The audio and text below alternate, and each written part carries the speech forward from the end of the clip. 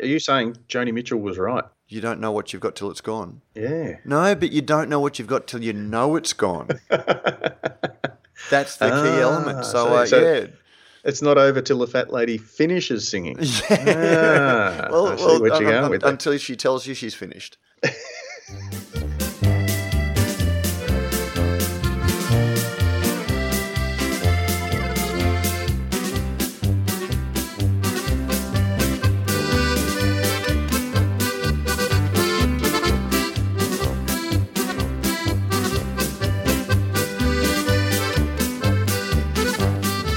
Thanks to Cryer Malt, a grain of truth in every podcast. This is still Good Brews Week. I'm your host, Pete Mitchum, and joining me today is the founding editor of Australian Brews News, Australia's leading source of beer news, views and opinions, Matt Kierkegaard. Not joining us today is the current editor of Australian Brews News, James Atkinson, because he, as well as most of our listeners and many of our potential guests, are in Nashville, Tennessee for the World Beer Cup and the Craft Brewers Conference. So, good morning, Matt. G'day, Pete. How are you? I'm very well. And I'm hoping Joe managed to slot in some crickets there because I can't help feeling my Facebook feed is basically postcards from Nashville. And I'm thinking, wish I was there kind of thing. And I'm thinking, is anyone going to be listening this week, Matt? Because, look, I suppose it's fortunate or it's nice of them, of the beer industry as a whole, as a collective, to have not really done much newsworthy for us to chat about this week. Yeah, there's been a little bit of news, but it's amazing to see how many people are making the trip over to the US to, the craft beer conference and the World Beer Cup judging, because it's a big commitment to go over there, so close to Good Beer Week, which takes a lot of people out of their businesses, and then we've also got the BrewCon in Sydney coming up. So it's astounding how many people have gone over. Yeah, and with just under 7,000, I think there's 6,800 entries in the World Beer Cup this year. So obviously, most of the people who are over there are there as judges. And it'd be interesting, actually, Matt. I spoke to Catherine McLean earlier in the week before she headed over to Nashville, and obviously she's going over there to sort of have a look at how they do things. She's blessed to be able to sort of go in and behind the curtain.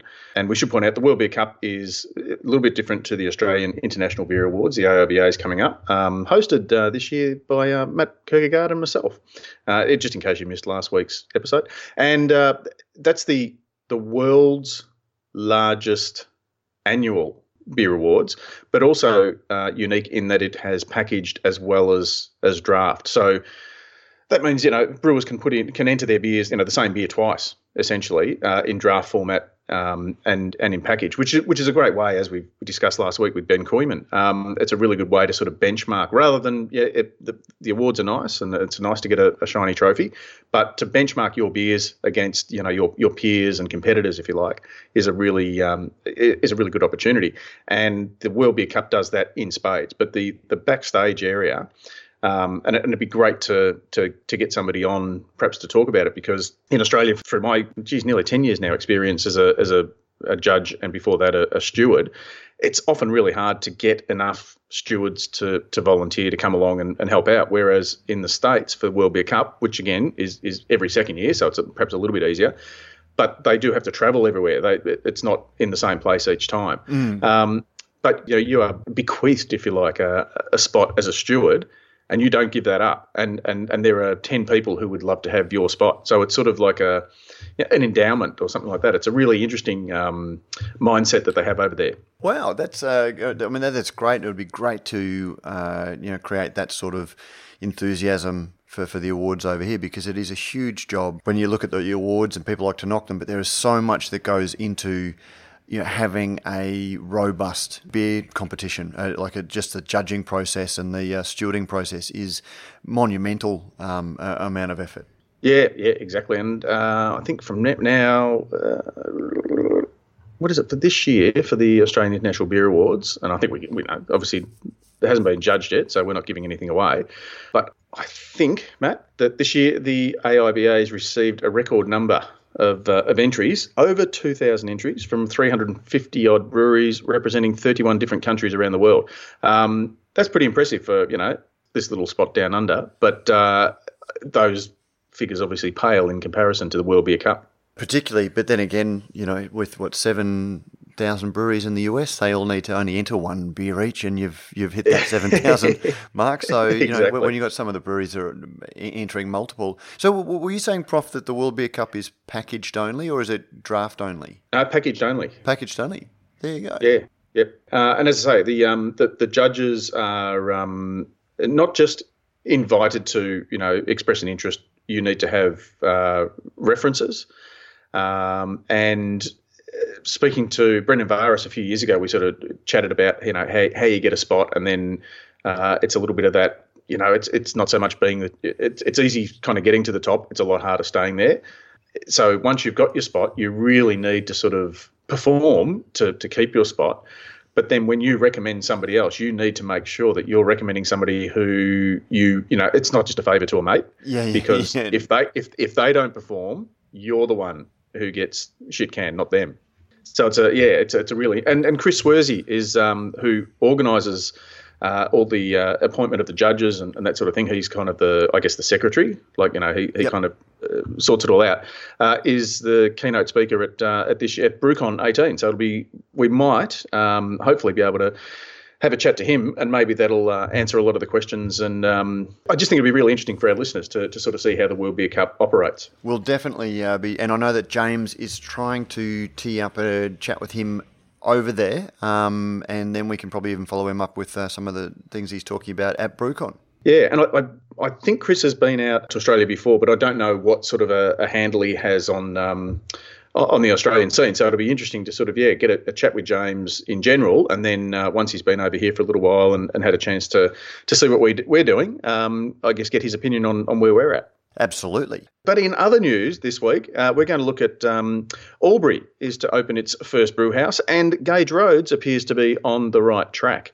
Matt, we might start off with Albury because it's a nice kind of link, I guess. Albury, the border region, so the twin towns of Albury and Wodonga on the either side of the Murray on the Victoria-New South Wales border. It's a fairly buzzing little town. It's a stopping off place for people driving essentially from Melbourne to Sydney. It's sort of around about, just before the halfway point. It's not a big town, but there are a lot of satellite towns around it that I guess support it and feed off it. And we've had an influx, I guess, of breweries popping up in the small towns: Tumut River, King Valley, Beechworth, Bright, obviously. I don't want to miss any. Yakandanda, Wagga. All sort of around that the hub that is Albury. And so it's interesting that Albury hasn't in recent times had its own brew house. It's had, I guess, some dalliances with craft beer. Bamboo, which is attached to the Royal Albert in Sydney when we went. Remember, their little restaurant attachment is under the label of Bamboo, and yes. they had a bit of a crack at a venue, a craft sort of venue attached to Bamboo. Mm-hmm. So it was called Bamboo Albury, which was reasonably short-lived for a number of different reasons. Beer Deluxe has bought one of the main, very old sort of style hotels, which is still pretty much an old style hotel with where the youngsters sort of tend to hang out on the Friday, Saturday night. But the bottle shop certainly is one of the few places other than Uncle Dan's or First Choice up the road where you can get craft. But there hasn't been a brewery. So the Commercial Club in Albury, which is, it's visible from the moon by in comparison to the rest of Albury. It takes up 2.5 blocks. It's massive. It's a very much a pokies driven venue with a number of different restaurants and then your entertainment areas where you have your stars come and sort of perform, and it's a fairly stars, big sort of. Is that stars not in capitals? Well, well, let's just say that when I was there in December and for a weekend 6 months earlier, they had Shannon Knoll on his way. That kind. Yeah. There wasn't anyone that I actually recognised. Oh, and actually, that might have been Troy Casadale. Might have been who's I'll say a friend of the program because he always pops in when he's at the Ekka and comes over to say hello and have a beer with us. Yeah. So it wasn't him, but it might have been an Adam Harvey or one of those. I thought, oh yeah, I've heard of that name, sort of thing. So that's that's the Commercial Club Hotel. But as I say, it's massive. It's just one of those interesting sort of places. So I'll be intrigued to see how it goes. And we got a couple of comments on our Facebook page, and Shane DeSpritzer, who's a loyal listener, who's based out of Canberra now and does work with Dave's events and brewery tours, who said, that's great news. Surprised it's the first given the population of Albury-Wodonga and the number of breweries in the surrounding much smaller towns, as I've said. Can't wait to check it out. It'll be interesting to see how it goes, because looking at the article that Alana posted this week, 16 taps I think they're looking at doing, and making it very much sort of it's a 12 hectolitre brew house. Banjo Hillier. Oh, there you go, formerly of Hargraves Hill. So I thought his name rang a bell. They're going to have a range of 6 beers that includes a pale ale, a blueberry wheat, and a pilsner.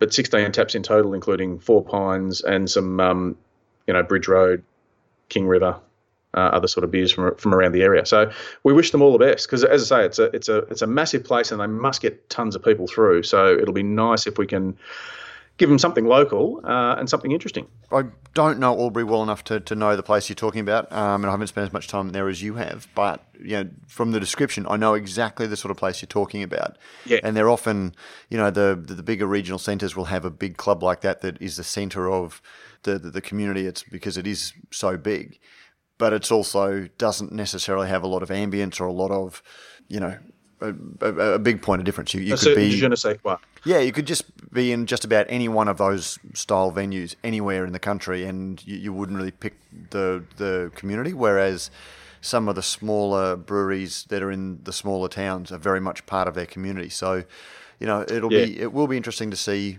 what it does and whether they have a latent demand for their beers, or whether they're going to be brewing the beers, or whether it's just one of those creating a demand for their beers, or whether it's going to be one of those places that they still, sort of get people in, for the Taco Tuesday, Wednesdays, trivia night, Thursdays, such and such. Yeah.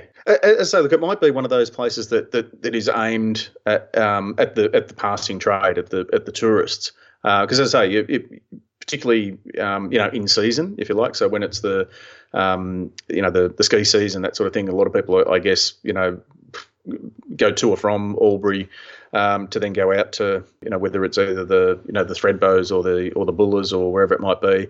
But as I say, there's also a lot of people just stopping in on their way through, driving holidays up the guts, from Melbourne to Sydney and then on to Brisbane and beyond, I guess. So I just hope that it's an opportunity for some of those smaller brewers in the smaller towns around to perhaps get the odd keg poured there. Because Albury's, it's really interesting. Just the short time that I've been there, I sort of sort out, okay, what can I get here? What can I get here? 90% of the place has mainstream offerings. But then you'll find, a little coffee shop cafe kind of thing, which at night, or at lunch, does meals. And they'll have, Hawker's Pilsner or, whatever it might be. So there's interesting places where you don't expect to get the beer. But if you're out looking for beer, you're more likely to find a more generic sort of style. So we wish them all the best. Hopefully it works well. Good luck to them. Well, speaking of working well, what's Gage Roads doing? Gage Roads' remarkable third quarter sales. Sales volumes at Gage Roads' proprietary products, because obviously they have done a significant amount of contract brewing in the past, but their own... So their own brands. Are up 56% on the same time last year. For the 9 months to March 31st, Gage Road sales were up 184% in independent retail and 275% in draft. That's some big numbers.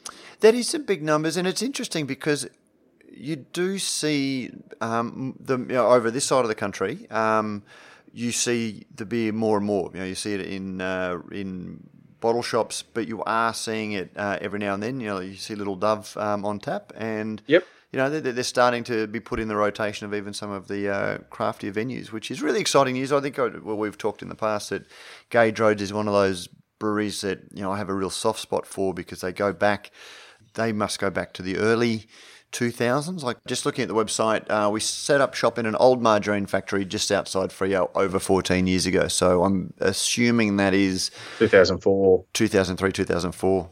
Matt, here's a question for you. To what extent do you think people are coming back to Gage Roads now that the sort of, not the stigma, but the fact that they are now independent, that news is getting through to drinkers who perhaps... Because my concern is always, and when I speak to people outside the bubble, and even some within, oh, I don't like that stuff. They're they're cross knot anchor or whatever. And you go, no, that's sail and anchor. And so I think there's maybe, because it's Freo, because it's Western Australia, I don't know, is there a little bit of brand confusion that perhaps is starting to wear off now? See, that's the thing, you never know. They were only ever part owned by Woolworths, and they bought But again, back. that's the devil's in the detail, and people just hear Woolworths and Gage Roads.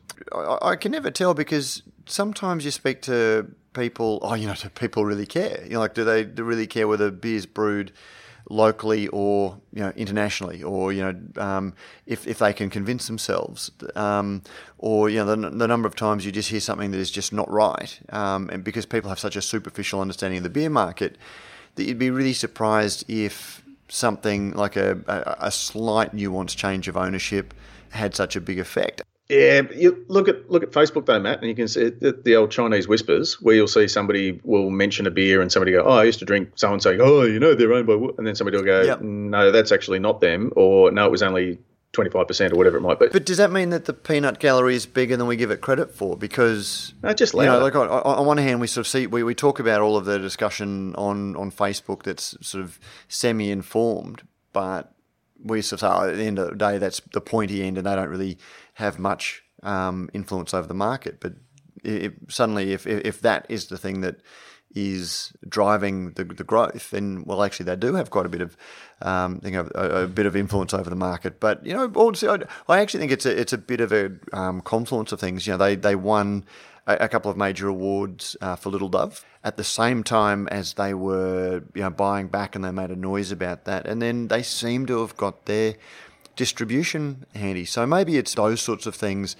The people who are doing the beer buying for the independent bottle shops or for the independent venues, you go, oh, actually, we'll give them we'll give them a go again, because we know these things, and then that gives them a venue where they're getting broader exposure. I suspect that it's a whole, there seems to be a little bit more focus around the core brands that just had languished for a while. Yeah, and look, they have always been quality beers, but I think, they possibly also suffer from that tarnish is not the right word, but the people go, oh yeah, I used to have that, I used to drink Creatures, or I used to drink, but now I've moved on to, as if there's it's a linear, not linear, that's it's a stepping stone kind of model. It's like, what? Sometimes it's just good beer is just where you find it. We have our purchasing preferences, and all things being equal, I would rather choose to buy an independent beer, because that's an investment in the future of the beer business. It's not that there's any philosophical objection to good beer made anywhere else, but that's just where I would rather invest. But with a brewery like Gage Roads, it was one that in the very early days of craft beer, it was one that you could drink. It was one that you could get in Brisbane. So, I was always excited. And then suddenly it would disappear, and you'd speak to the store owners, and they would talk about problems with the distribution or something like that. And then it would suddenly relaunch. And I can probably think of 3 or 4 major relaunches that Gage Roads has done over the last 14 years. There was probably 8 years ago when they launched, 6 years ago, when they launched Sleeping Giant and Atomic Pale Ale, and they had new branding. And then there was another time when they brought out the Cyclone, the Vortex bottle that was meant to be... The Wahoo. The Wahoo that was meant to be the... and it seemed to have a bit of a blip, when they were into... But again, that was around the same time that they were very visibly Woolworths owned. So... maybe it is that confluence, is that they have put a bit of a push behind the brand. They've had some notable awards at the same time that they're very much trumpeting their independence. That it is giving people a reason to come back and try, and it is available quite widely, which means that people who want to give it a try are having the ability to give it a try, and then the beer's not disappointing them. That's it. And look, always happy when you can get good beer.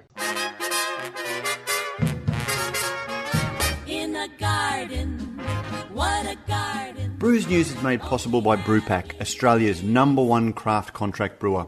With over 100 craft beers and ciders on the roster and counting, Brewpack specialises in offering growing craft breweries a home for their packaged and kegged beer, no matter how crafty. Serious about handmade beers, and with an open-door policy, Brewpack's brewers love having passionate, hands-on partners in the brewery. Thinking about craft contract brewing? Think Brewpack. And yes, we thank Brewpack for not only making a whole lot of great craft beers possible, but also for making this podcast possible. Which leads us nicely into mailbag. Again, yeah, some nice emails this week, Prof. Yeah, might just quickly read one, which is just to cover off from Simon Godden, who was the lucky recipient of our Bourbon County Stout bottle. Just a quick note to say thanks for the Bourbon County Stout and the accompanying goodies from Goose Island. Waiting for a friend to return home from overseas to enjoy this with, so I can report back on how it tasted. But the wait will only add to the anticipation. Congratulations on the introduction of the letter of the week. Great idea. Sure, at some point in the future, I'll throw my hat into the ring for that as well. Keep up the good work. Thanks, Simon.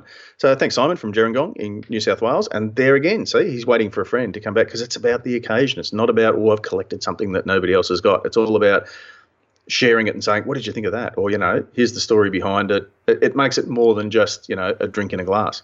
Very much. It seems to be the season of rebrandings. The week before last, you talked to Hargraves Hill. Then last week I spoke to Jim from Fortitude. We've had a little bit of Shane Jaspriza, who we've already mentioned once in the podcast, commented on Facebook about Australian Brews News, the Hargraves Hill Shakes Up core range. So James posted a story based on your chat, and Shane said, I enjoyed listening to the refreshingly honest discussion with Simon. The new branding looks good, and I'm not overly fussed to see the wheat and golden disappear.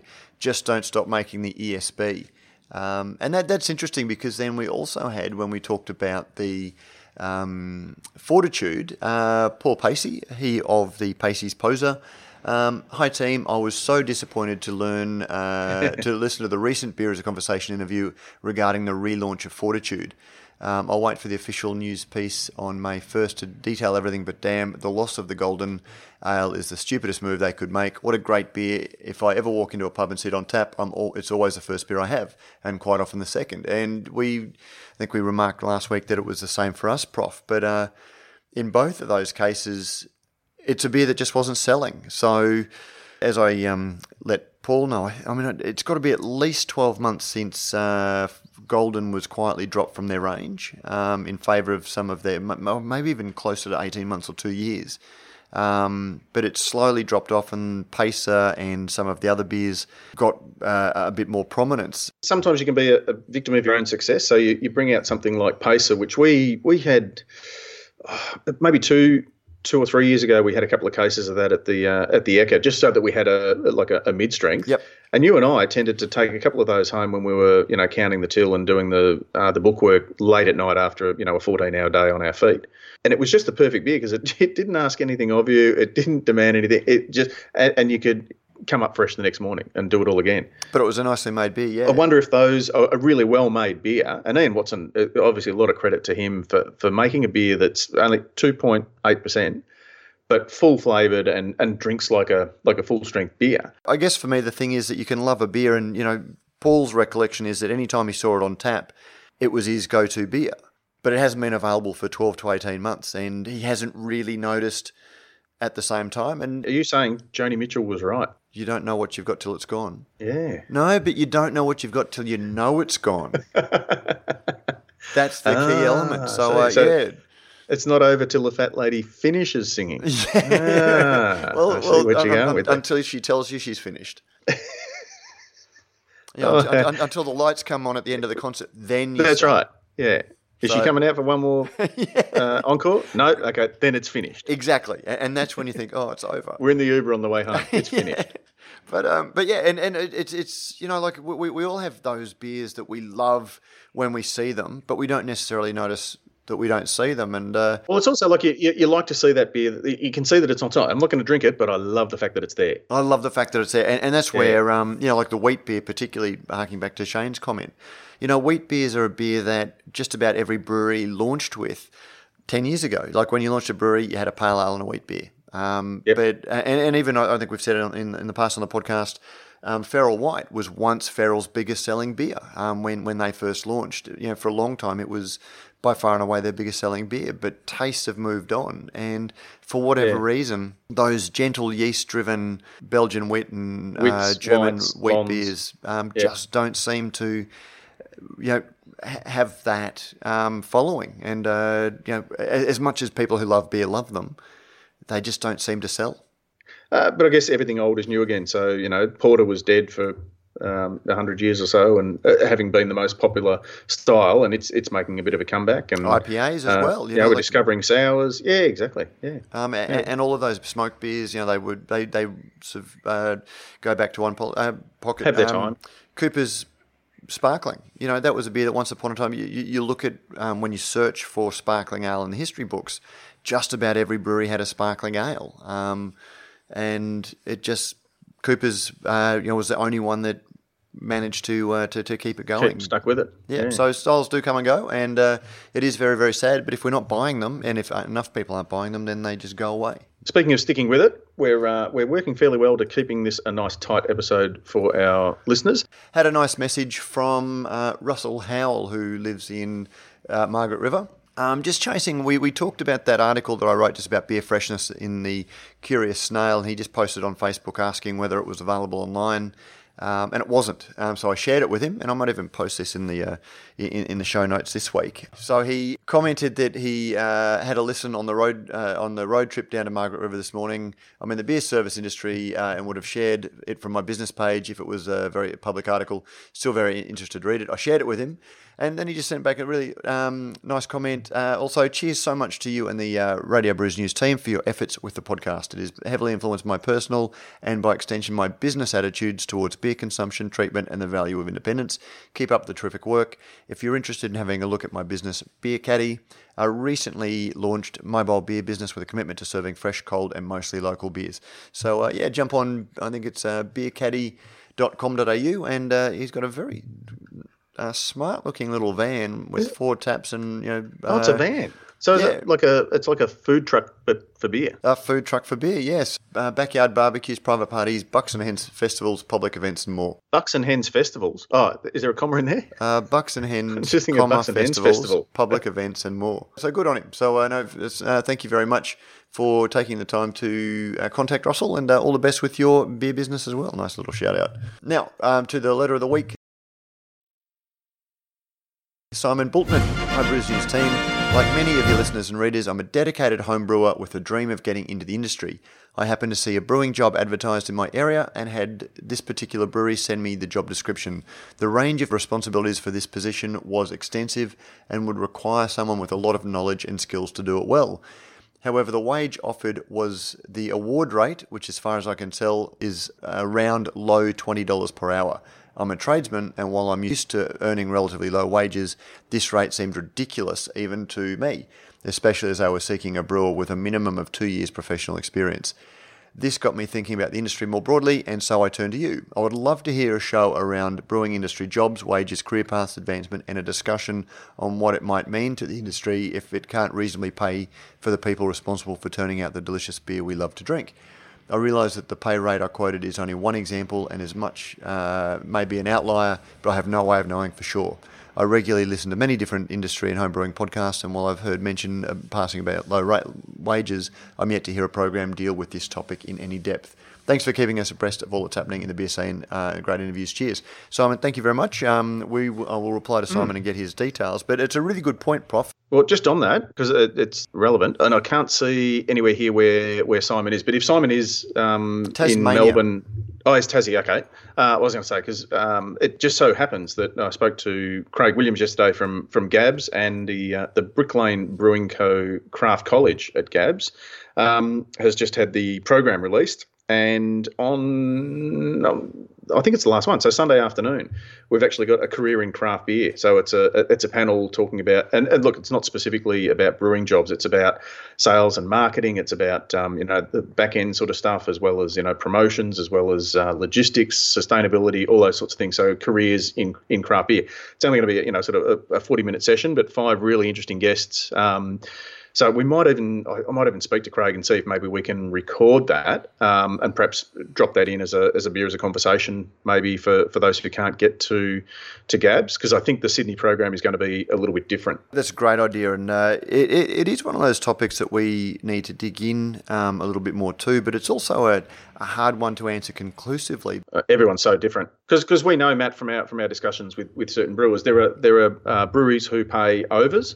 There are breweries who will pay a specific amount in order to either attract or get or keep, a certain person or type of person, and obviously it's a little bit like a professional sports team's salary cap. You've got so much money for your wages, and you want to make sure that you're spreading it and sharing it, in the places where you need it, and if you need to pump up your online presence, then you need somebody who's sharp on that kind of thing, social media platforms and all that sort of stuff. But at the end of the day, you want to make sure that, as Simon alludes to, that the beer coming out is as delicious as it can be. But there's no one size fits all, even though, yes, there is the award rate for, a first year brewer or an experienced brewer or whatever it might be. It would be a really interesting topic to, without people giving away, what they pay their people, but just sort of, I guess, to give people like Simon who might think that they'd like to get into the industry, perhaps not a reality check, but just a bit of a broad brush sort of picture of what you can expect. Not that you want an expose or anything like that, but it is one of those really hard issues, because I guess the businesses that are paying at the lower end of the range aren't going to acknowledge that they're doing that. And you hear a lot of businesses complain that, if there's a job that opens up, at the larger end of the craft beer range, people at the next tier down apply for that, and then there's this roll-on effect where everybody moves up a position. So the really small, remote, regional, or even some of the city-bound ones who are paying fairly low incomes are constantly turning over their brewers, and quite often the business owners complain and say, we can never keep a brewer. When, once you've got a year or two experience in a certain brewery, you're going to move up where the responsibilities and the work is the same, but you can get a little bit more money. And I think it's one of those dirty secrets of the brewing industry. At the moment, there is it's fueled so much by passion and enthusiasm that I think sometimes businesses think that they can trade on the desirability of the lifestyle around the job. And there's a lot of young people who are wanting to go into it. It's one of the things I always struggle with with what we do, is that if we did a podcast on it, it's only as good as the openness of the people. No one wants to sort of admit to paying very low income, so very, very low wages, or it's always justified because of the benefits or whatever. But we'll certainly look. It's a great issue. It is an issue that's impacting the industry and the longevity of the industry, and it's something that we really need to look at. But as I say, until then, I'll see. I'm sure the guys at Gabs would be more than happy to let us use the material that comes out at Gabs at Craft College. Proudly sponsored by Brick Lane Brewing Company. I'm just spruiking that because it's the first time I finally got a sponsor. Coopers did come on for a few years back. But Craft College. But they're not your personal sponsor. It's the Craft College, we should say. So it's no sorry. Bell ringing. Yeah. No. Just so that people don't get the wrong idea that we're spruiking. Although we are going to, separately, we are going to go down and have a chat with John Selton at the brewery, because it does look like it's a very major brewery that's being put in, and there's certainly a lot of money and a lot of big names behind it. So, all of which seems to makes for an interesting story. So we will be making a trip down to have a chat to them soon. Yeah, mate, I reckon that's probably as good a place as any to wind it up and slap this thing on the rump and ride into the sunset until next week. Next week, of course, we start with the shit starts getting real. All the brewers and their entourage will be heading back home after the craft beer conference, which by the time this drops will be over.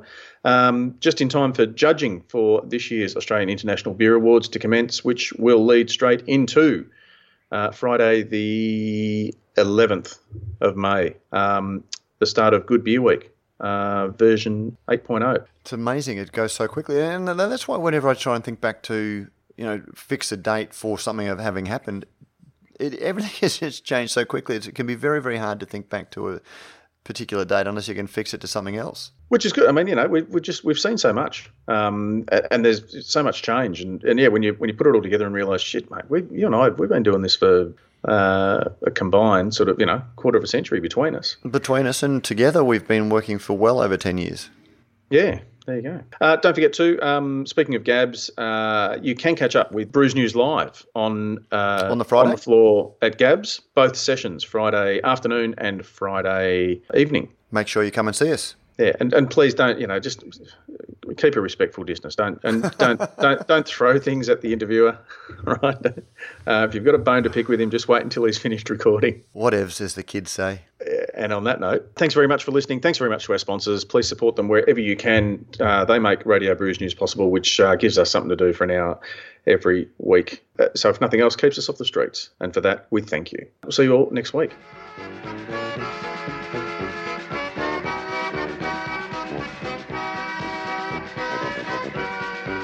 And we're out.